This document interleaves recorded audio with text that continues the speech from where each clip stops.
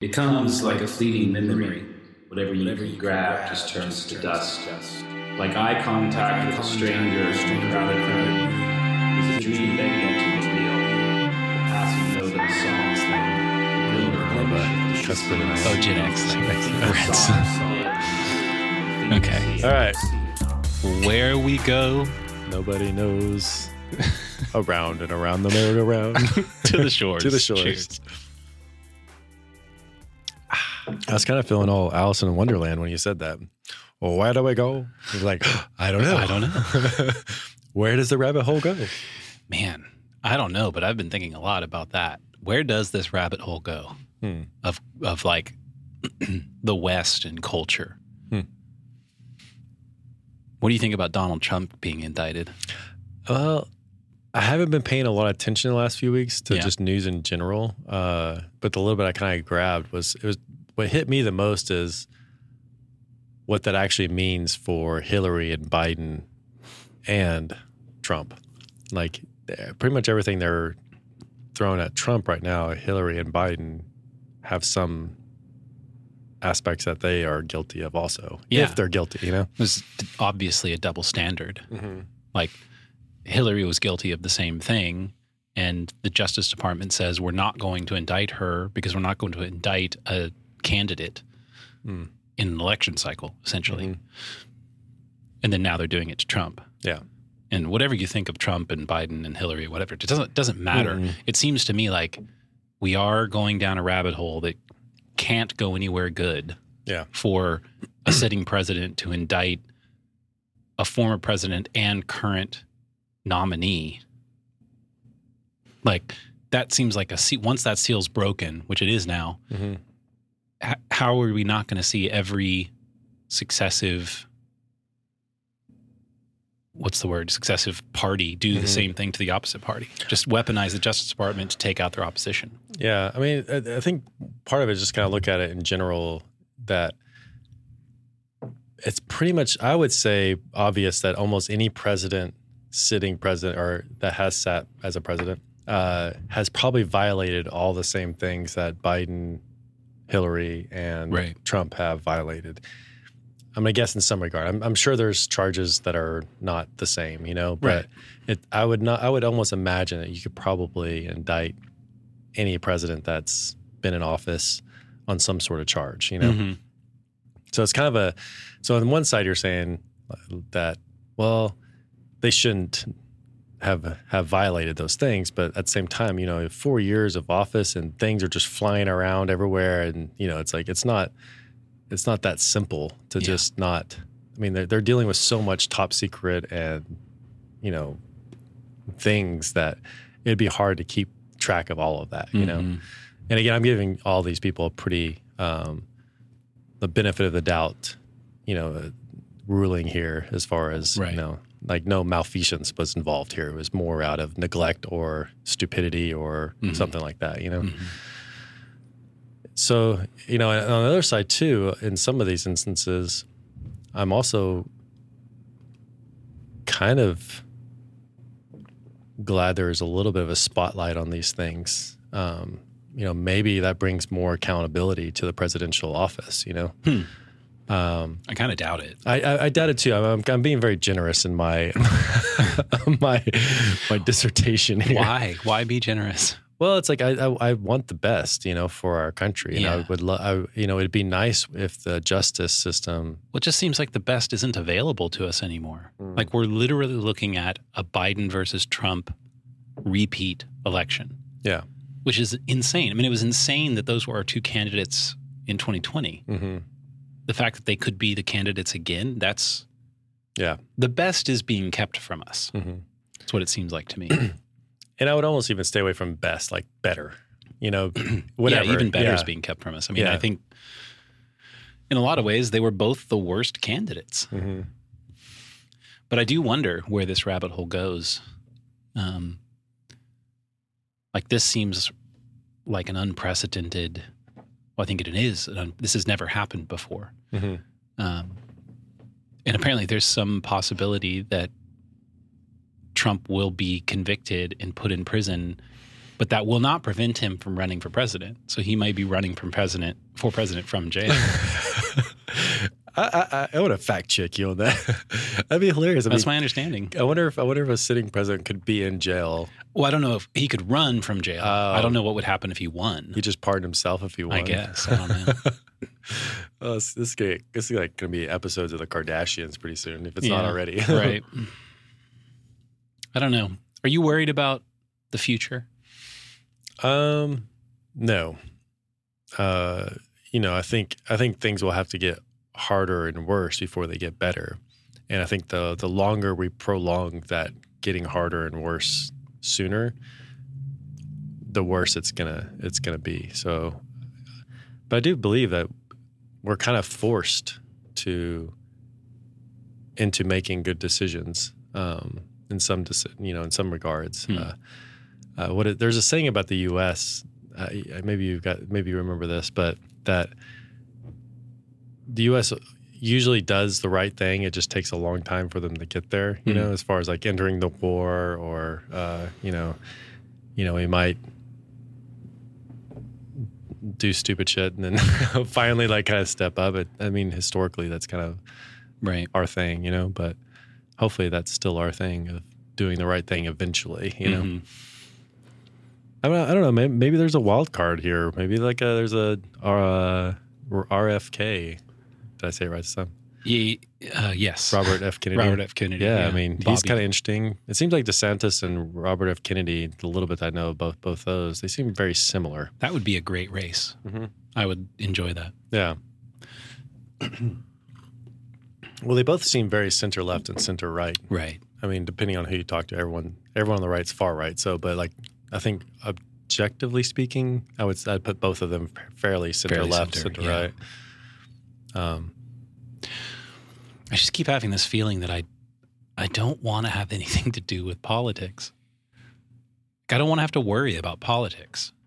And I feel like most of my life that was true. I didn't have to worry about it. Mm-hmm. But I feel like it is true now. COVID, I think, revealed that. Mm.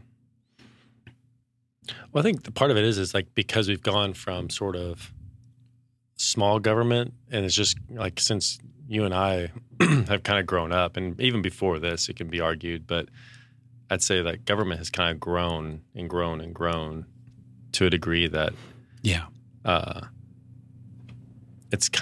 we're starting to face like a bureaucracy a lot more than we are our government. Right. Like there's the people we elect, but then there's the people who actually run the government, and that's the bureaucracy. Right. And they're not elected. It'd be so awesome if somebody won and then cut the government in half, just fired half the people. Well, honestly, you think about like the tech industry, what we did is sort of true. Like, hey, I know we're talking about people's jobs, but like at the same time, it's like most of government's completely inefficient. Mm-hmm. And I just saw and again, I don't know if this is good or bad. There was a, in Austin, the Chamber of Commerce and this other entity that existed together, they just split off into two different entities. And I was like, first thing that went in my head is like, oh, they just kind of doubled. Now each one of them is going to need to have certain positions that they were shared beforehand. Right. And so you just see the ballooning of the costs that are associated with those entities, Right. I feel like we've just kind of done that over and over and over again. Yeah. But yeah, I would love somebody to come in and just sort of slash it in half. I think objectively there's no reason why we should have as big of a government as we do. Mm-hmm. Especially when you think of, states versus federal, that seems like the federal has grown a lot more than, I'm sure both have grown, but it seems there's a little bit of more federal government growing where it should be more 50 states and then you have a smaller federal government, Right. Or that's my understanding, Right. Whoa. Just hit my volume.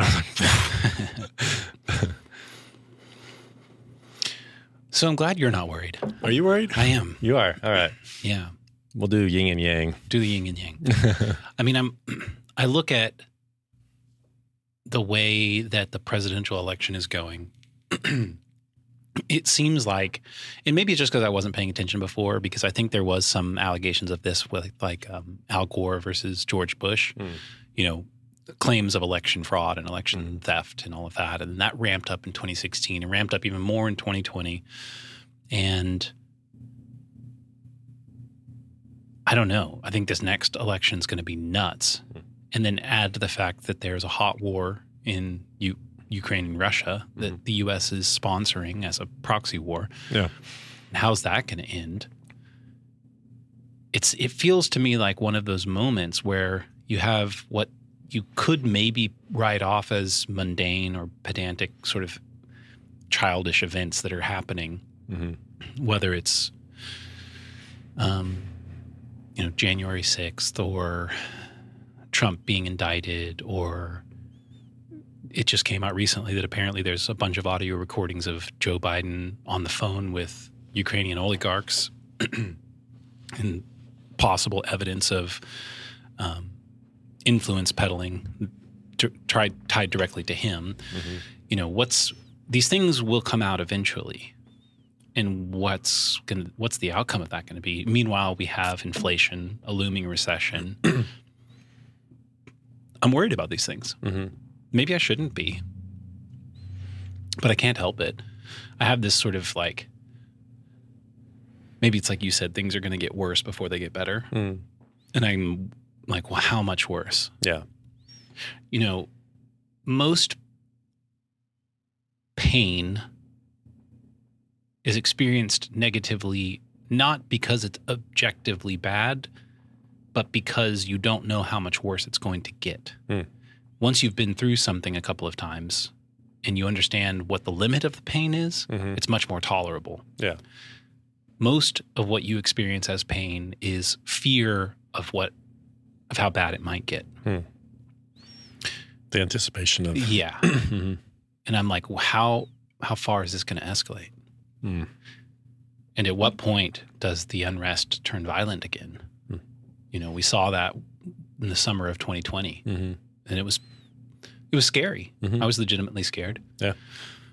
Luckily, it didn't really ever spill over into the suburbs. But will it next time? Yeah. I don't know. Yeah, there's definitely a little bit of a powder keg type. Again, I think what I'm talking about, I'm optimistic, is it's definitely more time frame oriented. I think, the next 2 to 5 years is questionable, but I think it does seem. It's like I feel like we need to experience more pain, and again, I mean that not wanting it, but I don't think we can have the change we need unless we have, again, I think it's like, communism, for example.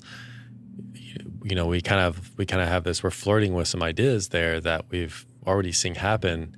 And I would hate for us to have to go all the way there, to taste some of those aspects of communism. To be reminded. It's like, I would hope that we could just be like, hey, no, we've done this before, or even get a little bit of a taste of it and be like, oh, wait a minute. That's too much. Let's come back from that, Right. So it's been kind of encouraging, I think, on the left and the right, just seeing more people talk about,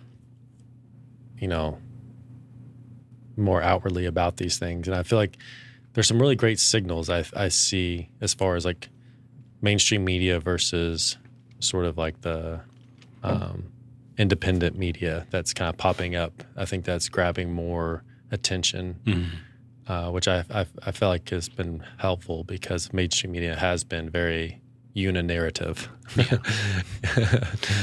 Uninarrative. Yeah. I don't know. I might have made that up. Maybe you did. Yeah.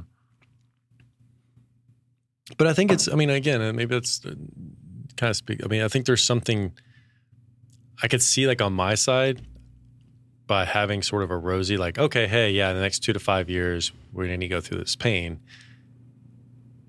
But then you also need people to be like, no, we need to stop this now, because you need people in action also, and not wanting. Well, I'm thinking about the difference between you and I, just in the perspective that we're espousing right now. And I could see on my side being dismissive of the things that you're talking about. Right. and how that's not helpful or useful in a sense. And maybe on the views that you're talking about, not being able to see the big picture and getting lost. Yeah. You know, in the hopelessness of that, you know. Mm. But I have more from my perspective is like, oh, dismissive, like, you know, in 2 to 5 years we'll be fine. Right. Yeah, but how many houses are going to get burned during that period of time? True. You know? Well, and it seems like, and this is very doomsday-ish, but, you know, the United States has to fall at some point. It seems inevitable. Every civilization does. Yeah. I don't know if we're witnessing it yet. I saw something, but again, I didn't kind of go to the actual source of it, but Yellen was saying that this is the sort of the slow demise of the U.S. dollar, you know? Yellen did say that? Yeah. Oh, wow. And again, there was like 3 or 4 tweets, but I didn't actually go to the source. Mm-hmm. So it could have been dis, or malinformation. Yeah, exactly. Know. I probably shouldn't be repeating it right now, but the 2 or 3 sources I did see, I was like, oh, okay, they're usually not too, you know. Yeah. I don't know, what do you call it? Say off the cuff things. So. But it does. I mean, what you're saying is just historically true. Yeah. I mean, I think that's whether it's, you know, 2 years or another 100 years. It's like at some point, it might be a smooth transition to another system or a complete, you know, 180 or catastrophe. Yeah. I mean, I do see there's things like with like, you know, Jack Dorsey's working on stuff as far as, you know, Elon Musk. I do see this sort of push towards, you know, the whole idea of like the sovereign individual, you know, as far as each person being able to take responsibility for their own things, you know, whether it be your identity, your money, because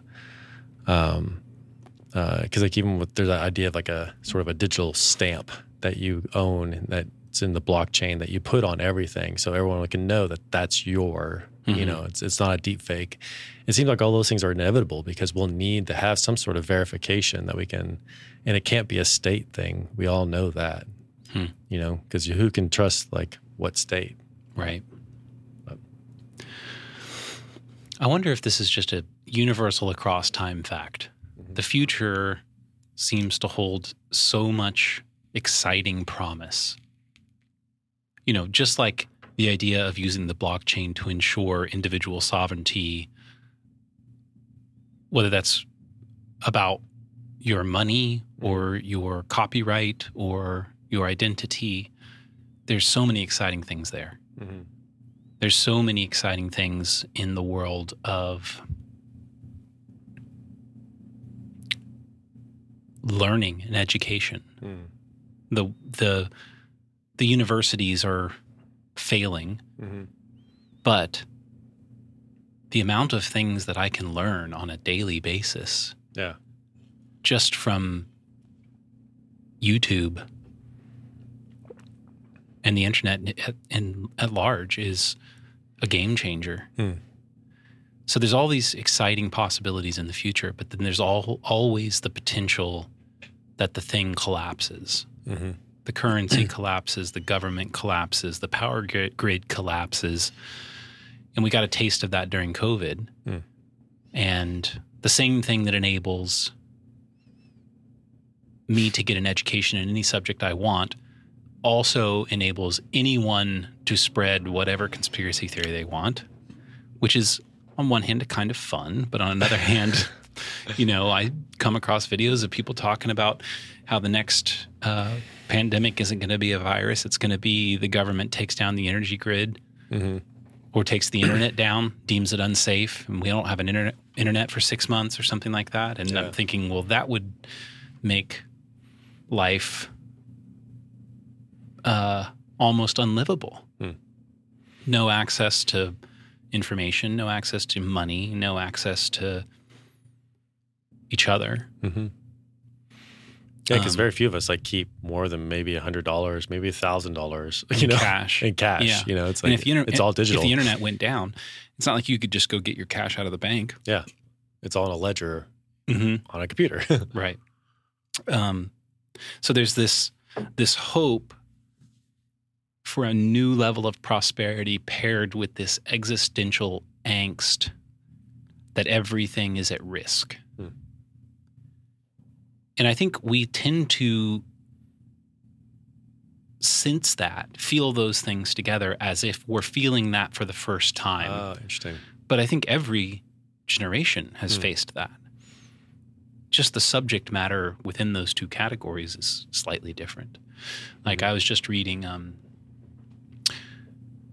Ernest Hemingway's memoir called A Movable Feast about living in Paris in the 1920s and all the expatriates that lived there that included T.S. Eliot and Pablo Picasso and F. Scott Fitzgerald and Ezra Pound and James Joyce. And it's like the contemporaries that were all living there in their 20s, in the 1920s, they were all in their 20s, ended up becoming some of the greatest makers of literature and poetry and art the world's ever seen, or at least that century. Yeah. But they had just come out of a war. They fought in World War I, which was a horrific war to fight in. Yeah. Like, I've got all this existential angst, but one thing that I'm not anxious about is having to fight a war like that. So that's good. Yeah, that's true. I mean, we definitely know it's going to be more about drones and but I guess that's maybe another thing for us to think about in the U.S. Well, and just information warfare, especially with the advent of artificial intelligence, it's going to become more and more difficult to know whether or not you're interfacing with something authentic. Yeah, which again kind of comes back to the whole blockchain technology thing that we're talking about is, at least you'll know the source most likely is authentic. Right. Whether the actual information, that's a whole nother thing. Yeah, I mean, I love what you said. It's like pretty much every generation faces the same issues. Like I was just thinking about a bank. You have money. You either keep it on your property, hide it under your bed, or bury it somewhere, right. or you put it in a bank that could be robbed. Or they could just run off with your money. It wasn't like that was safe then. So it's just super fascinating to kind of think of, has anything really changed? Well, human nature hasn't. The tools at our disposal have. Yeah. I think it's just a problem with being a conscious and creative species. Once you're aware of the future, you have the ability to imagine all kinds of things that you would like to do with the future, and all kinds of things that might happen that would be good. Yeah. But also the awareness that everything could go horribly wrong. It's a difficult burden to be human. Well, also, it seems like there's a maturity in that too, because you could be naive, as many have been throughout time, of what's going on around them. And then there is that part of being active and aware that also comes with a burden of being active and aware.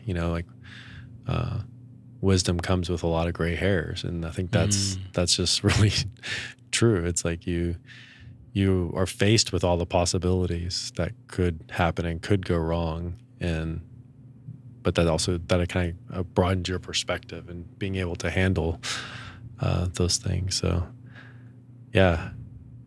I mean, I think of so much like, man, I would just really love to just be naive and turn things off. And right. Ignorance is bliss. Ignorance is bliss. It really is. It's like you can pretend that none of this stuff is happening, and it's not as complicated as it is. I mean, you see this with like left and right. Like sometimes we want to just be like, we're the right or we're the left, and just it's that simple. And it's like, no, it's really complicated actually, and we need that tension and communication. Well, I think the problem with ignorance or naivety is that facing an unknown future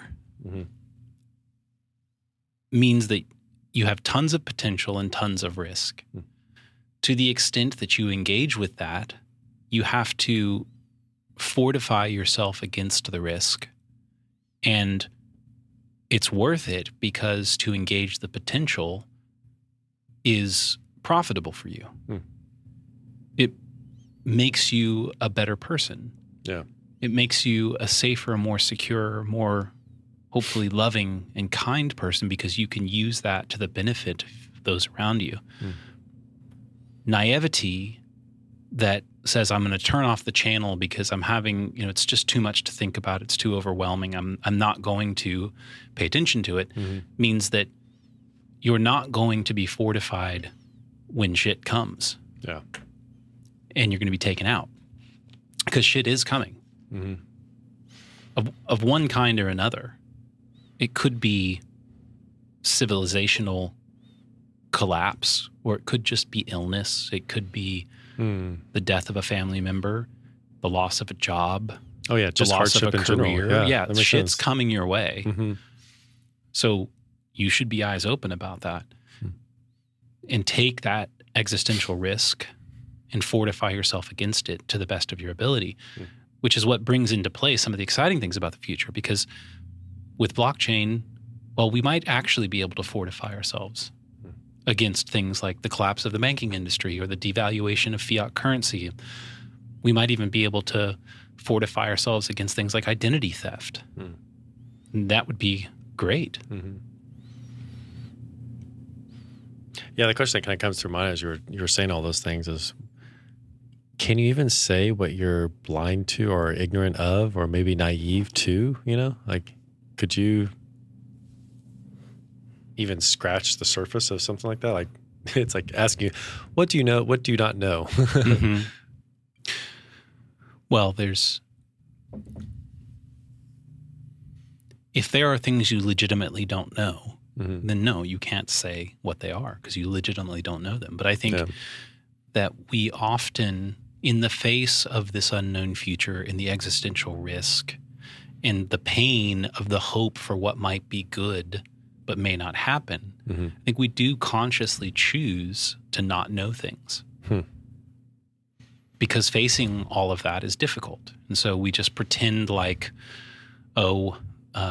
this bad habit I have isn't ever going to come to bite me. Or I can continue living the way that I am and it'll be fine. Somewhere something needs to change. That's a good point, yeah. But you choose not to know it. You blind yourself to it. It's a conscious naivety. Oh, that's really good. Yeah. As you're saying, I just can think of so many different things as far as like,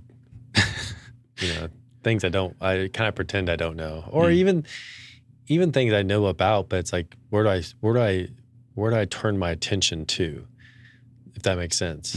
It's like you can't handle all those problems all at once, So it's like, yes, you have all these blind spots, but you also can't tackle all of them at one time, and so you do have to somewhat turn your focus to like what is most important. I think that's the hardest thing, is to figure out like what is the most important thing for me to turn my attention to.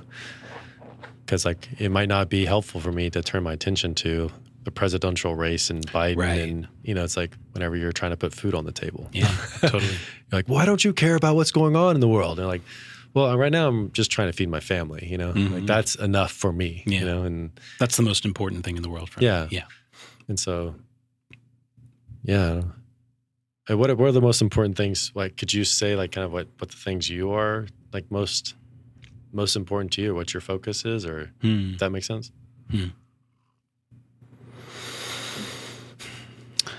The things that are most important to me in my life.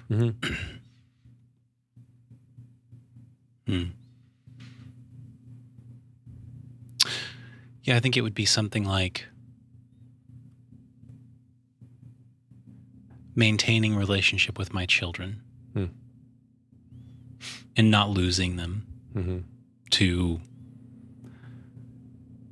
the fallout of my divorce. seeing them successfully into adulthood. And then after that, it's something like taking care of myself physically and spiritually. And then it's, well, this one's actually pretty high up there. And another thing that I've got some existential angst about is staying where I am physically. I love the house that I live in, and I'm worried that I'm going to get priced out by Austin continuing to get more and more expensive. Yeah. That's actually pretty important to me. And that means that I need to, that means like job is then supportive of all of that. Job is supportive of my kids. It's supportive of where I live. It's supportive of my ability to live the lifestyle that I want to live. And then I think under that, it's something like reading, writing, art, music. The category is something like creative output. Yeah. And, as I list that, I think that's true. I don't know that I necessarily operate like those are the top of the list all the time, though. You get worn out, you get anxious, you get tired, you get bored, and it's easy to pull out the smartphone and start scrolling through something. Or even to be distracted by issues and problems that aren't yours to solve. Totally. Yeah. It's like the famous, like, when you have a conversation with someone, it's like you end it with like, yep, I think we solved all the world's problems, you know? And you all know that's not true, yeah, that's interesting. I love what you said about like sort of the idea of like, here's what I'm going to say are my priorities. And then like there's always that difference between what you think and say your priorities are versus like what your actual priorities are. Because I see the same thing in myself. So it's not like I'm not being critical of you. I'm just saying like I think there's just something really true that you ever so often you have to kind of like, oh, wait a minute. This is important to me. That's not as important to me. It reminds me of our friend Charlie Parkin when he was on the podcast. He was talking about going to maybe it was like a story writing seminar or workshop or something. But he said that one exercise they did is you would tell your story to someone. You had to write a story and you would tell it to someone else or read it to someone else. And then they got to ask you 3 questions about the story, but you weren't allowed to answer the questions. You would just take the questions that they had and revise your story appropriately. And I think that's so cool because I'm going to answer the question with the story. And I wonder that about life. Like, am I living my life in such a way that someone could ask the question, what's important to you in your life? And I wouldn't have to answer that with words. They could just look at my life and see. Damn. And would I like what they saw? Would that match what I say my priorities are? Like, to me, that seems like I want to strive for that. I want to strive to live my life such that I would like the answer people saw when they looked at my life. Are the things that you espouse as important to you? Yeah.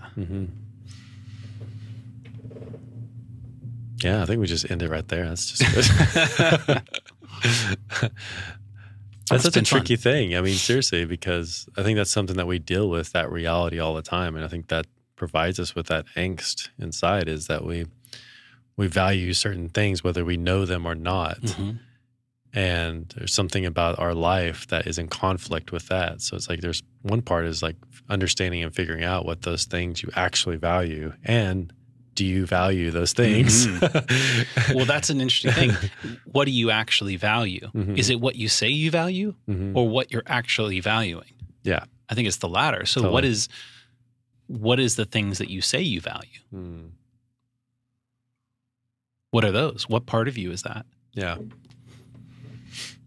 I think so this actually goes back to the idea of differentiation that we've talked about a bit. Yeah. It's a concept that was introduced to us via David Schnarch. And it's very much like Carl Jung's idea of individuation. Mm-hmm. But I think that we all have some idea of ourself that we hope is true. Mm-hmm. And this is a consequence of our awareness of the future, because again, right, the future contains potential and it contains risk. The potential that it contains is partly our own potential, and we can see some future version of ourselves. And so we carry around this idea of who we are, and we hope that people see us as that. And we sort of maintain this caricature of ourselves. Is it true? No, not exactly. Are we living up to that? Probably not. Mm-hmm. And I think hopefully as we get older, you can reconcile the caricature of you that you carry around with yourself in your own head and present to other people and hope that people see you as with who you really are. Mm-hmm. But I think that if you can stop maintaining your own caricature of yourself and say, I don't need another character. Mm-hmm. I'm a character all of my own. And you just wake up into that every day. And you're honest with yourself about how you're falling short of who you could be, how you're lying to yourself about what you actually value, how you're ignoring things that need attention, whether that's through laziness or boredom, distraction. I think that's what individuation is. You are actually who you are, rather than some bifurcated mashup of who you really are and what you say you are.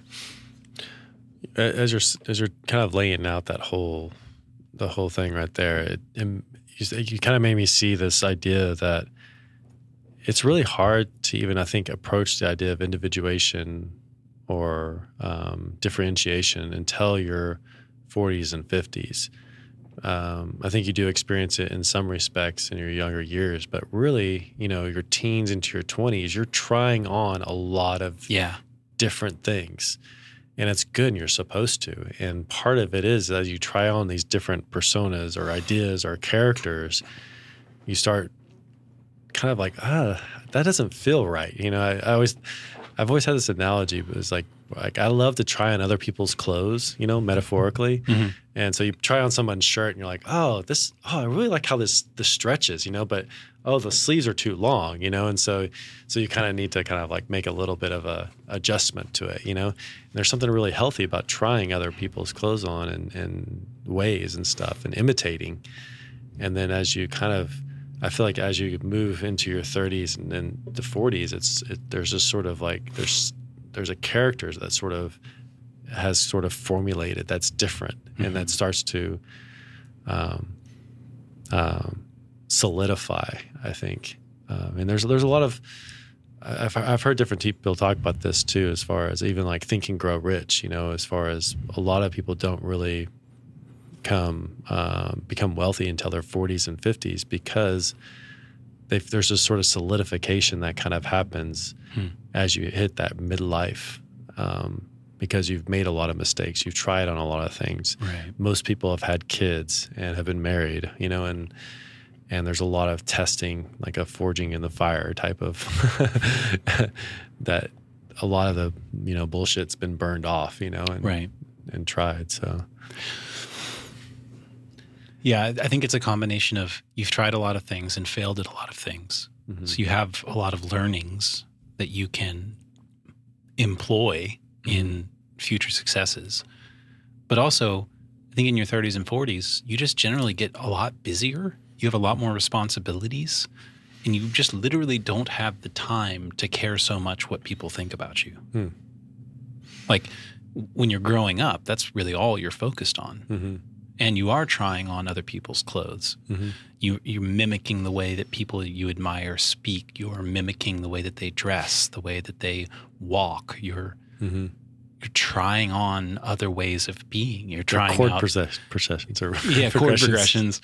You're trying out different sports and different hobbies, and then you get into your out of high school and you're trying on different cities and different groups of friends, and eventually you become so your responsibilities increase to the point where you're like, I don't really have time to to mess with all of that.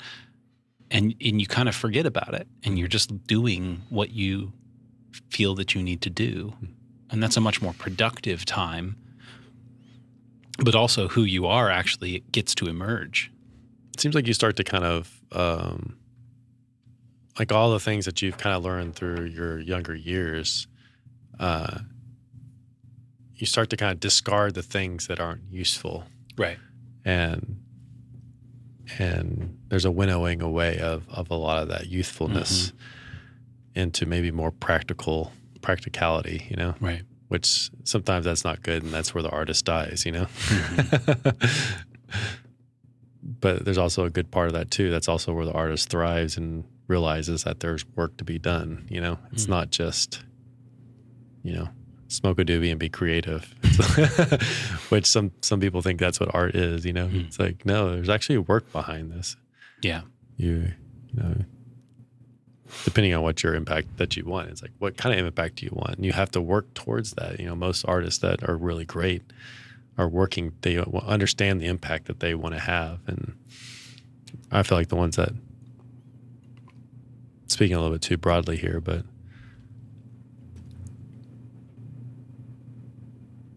I guess the ones that mature, because I'm kind of fighting with a couple ideas here, because there are people who have a huge impact, but I'm talking about not just their first album impact, like that's one thing, but that's sort of like coming out of your youth. And that first album is an amalgamation of all of that learning of youth.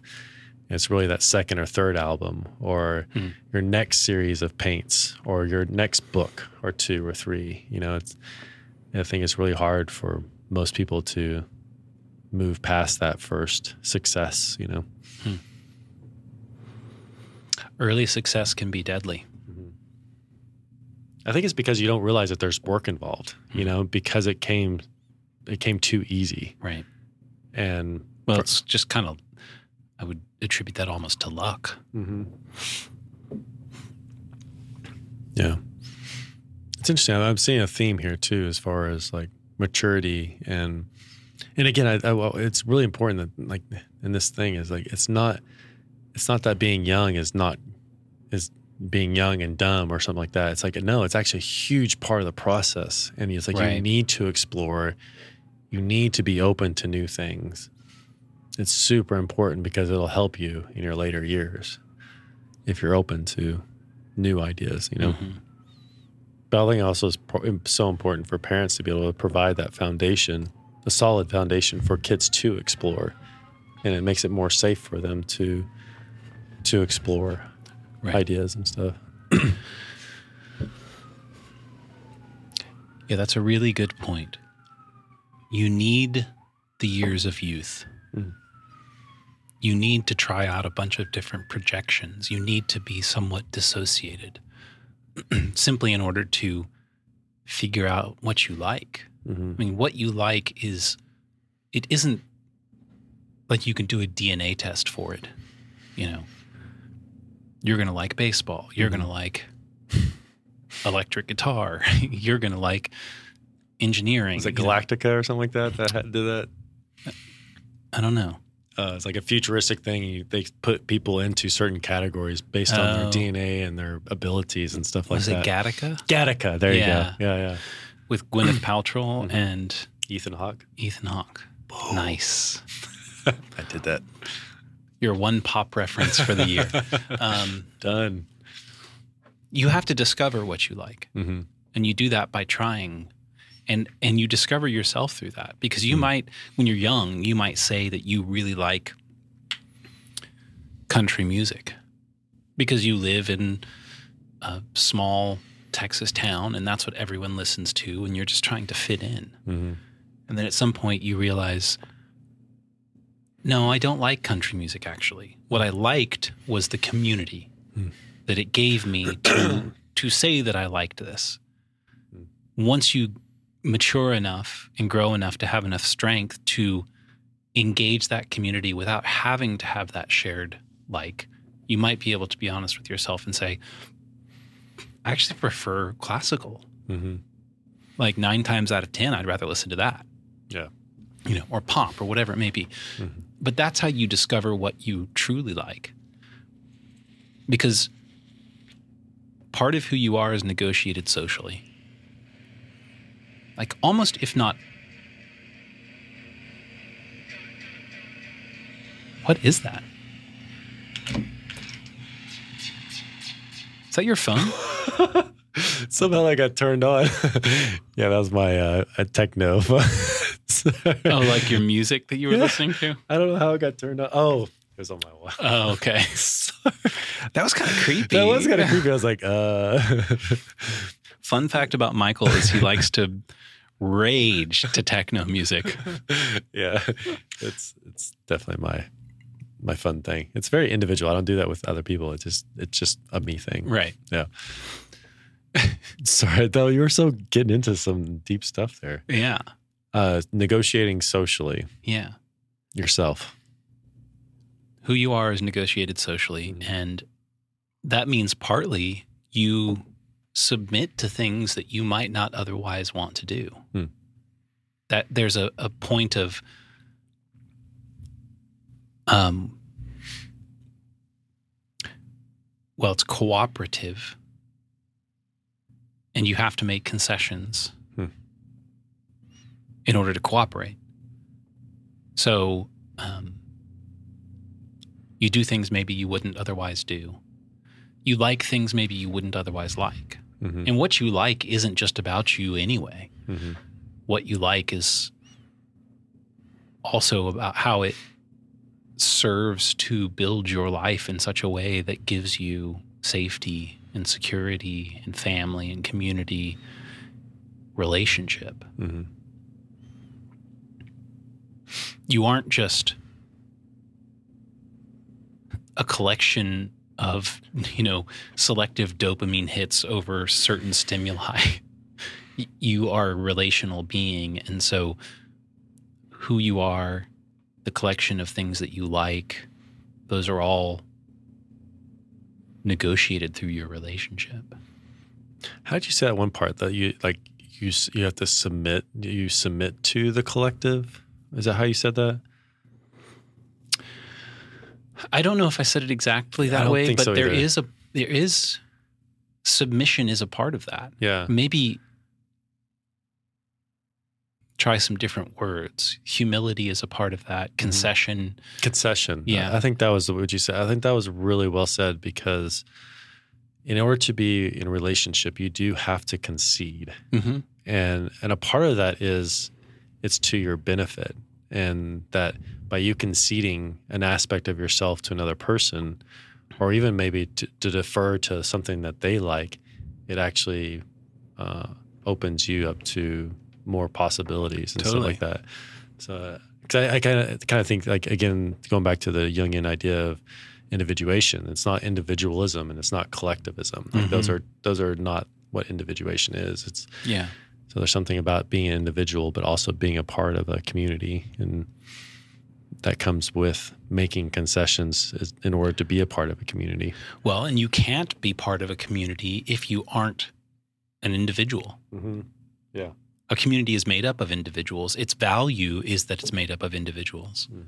And so if you just, the other side of that is if you just submit to everything that the community wants, And maybe with community, let's just replace that with a single relationship, like a husband and wife. If the husband simply submits to everything that the wife wants, he's not an individual. And what purpose is he even serving there? Yeah. That's great. Just the narcissistic, selfish, consumptive desires of the woman. And this is vice versa. If the woman just does whatever the husband wants, she's not an individual. And what value is she serving? We find value in each other because we are different from one another. And, you might say, hey, it's Thursday night. We're supposed to hang out. We don't have any plans. What do you want to do? And maybe you say, how about bowling? Let's go bowling. And I would never have thought to go bowling because I don't really like bowling that much. But I might go, yeah, let's go. Because it isn't about the bowling. It's about hanging out with you, and then you're actually a pretty good bowler. This is all hypothetical. I don't know. You're a pretty good bowler. And so I noticed that you did something a certain way. And I'm like, hey, how'd you do that? And then you learn something about that. And then all of a sudden, maybe you start to like bowling. These things aren't intrinsic to you. They are intrinsic to relationship. Like I remember when I was a 13-year-old, my dad took me fishing because he grew up in Corpus Christi and loved fishing. We spent a whole weekend out down in Corpus Christi, fished all day, every day, caught 0 things. And so I'm like, I don't like fishing. Yeah. It's just not fun to me. But I don't know, I haven't really fished since then. If I went fishing with you or with somebody else and had a great time and caught, maybe I would discover what I wasn't seeing about that and start to like it. So it's a little bit of a sore spot for me. Like I really enjoyed fishing growing up, but it was like trout fishing was what I really enjoyed. I like deep sea fishing also, but it's a sore spot for you that I don't like fishing. No, it's one thing. Like skiing and fishing are probably two things I wish I would have or could have imparted to my kids. But living in Austin, to ski is like at least 10 hours. Yeah, at least 10 hours, and then $10,000. Yeah, just naming rights to your next kid. It's just not as practical as it was when I was growing up in Amarillo, where it's only 3 hours away or 2.5 hours away. But yeah, there's something about like creating experiences, whether it be for your kids or your family, or even like, we take that trip once a year. We didn't take this year, which we should have done, but we didn't. It's like there's something about that kind of like helps you kind of get out of your own space, but then also create something individually, but also together, and I wish I really want, I don't think, it's hard. It's easy to judge yourself, but like, owning a business and having so many kids, it's like, I wish that we could have done more traveling with the kids and had more experiences like that. Which I'm also thankful for my parents because, we do a beach trip every year. Yeah. And they have this great experience with their cousins and, a house full of people. And it's like, it's something that we'll never forget. I want to be a grandpa and provide that experience for my kids and their kids, my grandkids. I was thinking about this, just thinking about, you mentioned that trip that we take, that we both really like to do, and we didn't do it this last year. And I asked myself why, and I think, well, because it's hard. There's a lot of logistics involved, and you're spending money, and you got to plan. You got to take time away from work and time away from family, and all these things. It's hard, and it's like you get sort of decision fatigue, and so maybe you just like, oh, let's talk about it tomorrow. We'll deal with it tomorrow. And all of a sudden tomorrow becomes next year and you didn't go. And I think most of the things that we really truly like are that way. They're difficult. You have to work to do the things that you like. And I think a lot of times it's just much easier to say that you like something and never do it. Yeah. Most people don't do what they like because it's too hard. It takes work. Yeah. It takes work. I think that's maybe the fallacy we believe is that if I like something, it shouldn't feel like work. Mm-hmm. And it seems like there is an aspect to that, but and again, it might be because like, you know, when you first do something, there's this euphoric sort of like, oh, it was so magical. And so you're always seeking that sort of magical moment part, right. But there's something about devoting yourself to something or, you know, understanding the value of it and creating it intentionally, you know. And there's one thing to stumble upon it haphazardly or by accident and be like, whoa, that was so cool. But there's another part about pursuing it intentionally, you know? Yeah. And I think the things that bring us the most meaning are on the other side of that difficulty barrier. You know, even since we've gone to video on this podcast, I've been editing these little clips, and it's actually really hard work. I know, I'm so thankful you do that. So. Yeah. You're welcome. Thank you.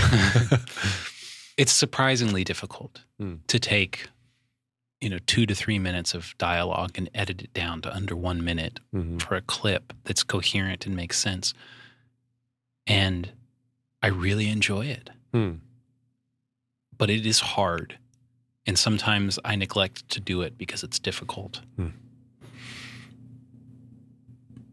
Yeah. So, you know, it's true of so many things that I deeply enjoy. It's that way with music, reading and writing. I deeply enjoy those things. And sometimes I don't do them because they are hard. Yeah. Yeah, totally. When you said that, it's like, I just remember today on my journal, I wrote 6/14/23. Didn't write anything. That's as far as you got. As far as I got. Nice. I got distracted with something and just didn't write anything. Yeah. I mentioned Hemingway's memoir. I was really impressed by his account of his own work ethic. You know, he lived poorly so that he could spend his days sitting and writing. And it seems like his accounts of all the other people that he was contemporaries with, you know, in particular, I think Scott Fitzgerald,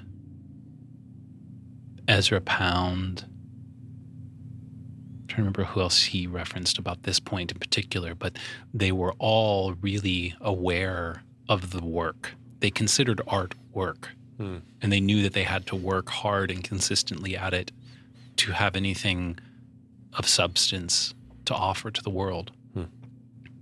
And it seems like over the last 100 years since that period, we have sort of naively begun to think of art as something that just is the result of inspiration and not the result of work.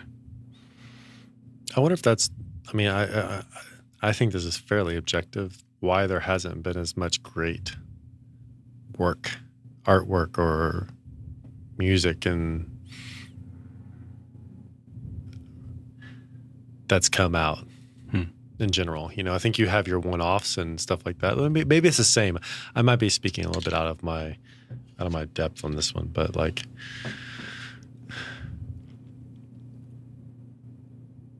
well, it's hard to see in the moment. Yeah, it is. You know, it is. Like when F. Scott Fitzgerald wrote The Great Gatsby, and Hemingway talks about this. It was his second book, I think. So Fitzgerald was already commercially successful. And he wrote The Great Gatsby, and I think he said, or I looked this up, I think it sold 23,000 copies in the first year. I mean, it was kind of a flop. Okay. Like it wasn't a bestseller, but now it's considered the great American novel. Yeah, everybody reads it in high school. You have to. You know, so we don't see things in the moment as they are.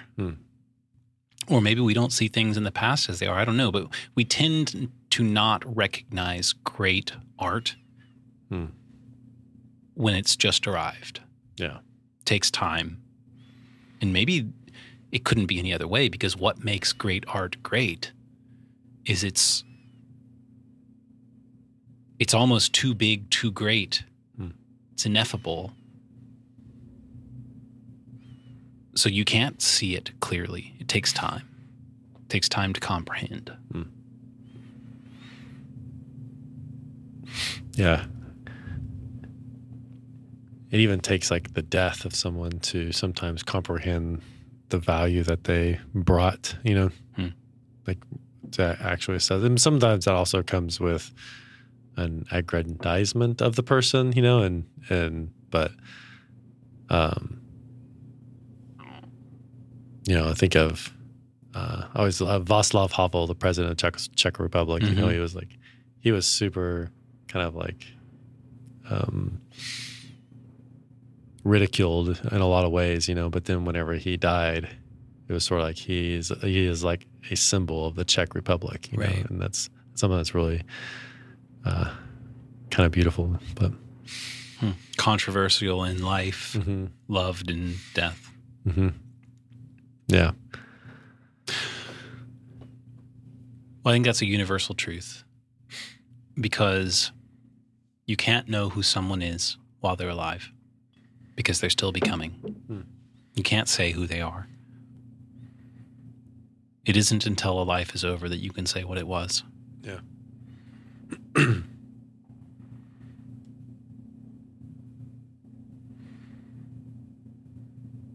Yeah, I love that. So what do you think? Anything to wrap up on, or anything that's No. No. I'll just end it right there. I think that's just fine. I like it. Cheers. Cheers. Thanks you guys for listening to us. Yeah. And it's love kind you. of fun. Yeah. I like it. Love you all out there. All right, see you guys. Bye.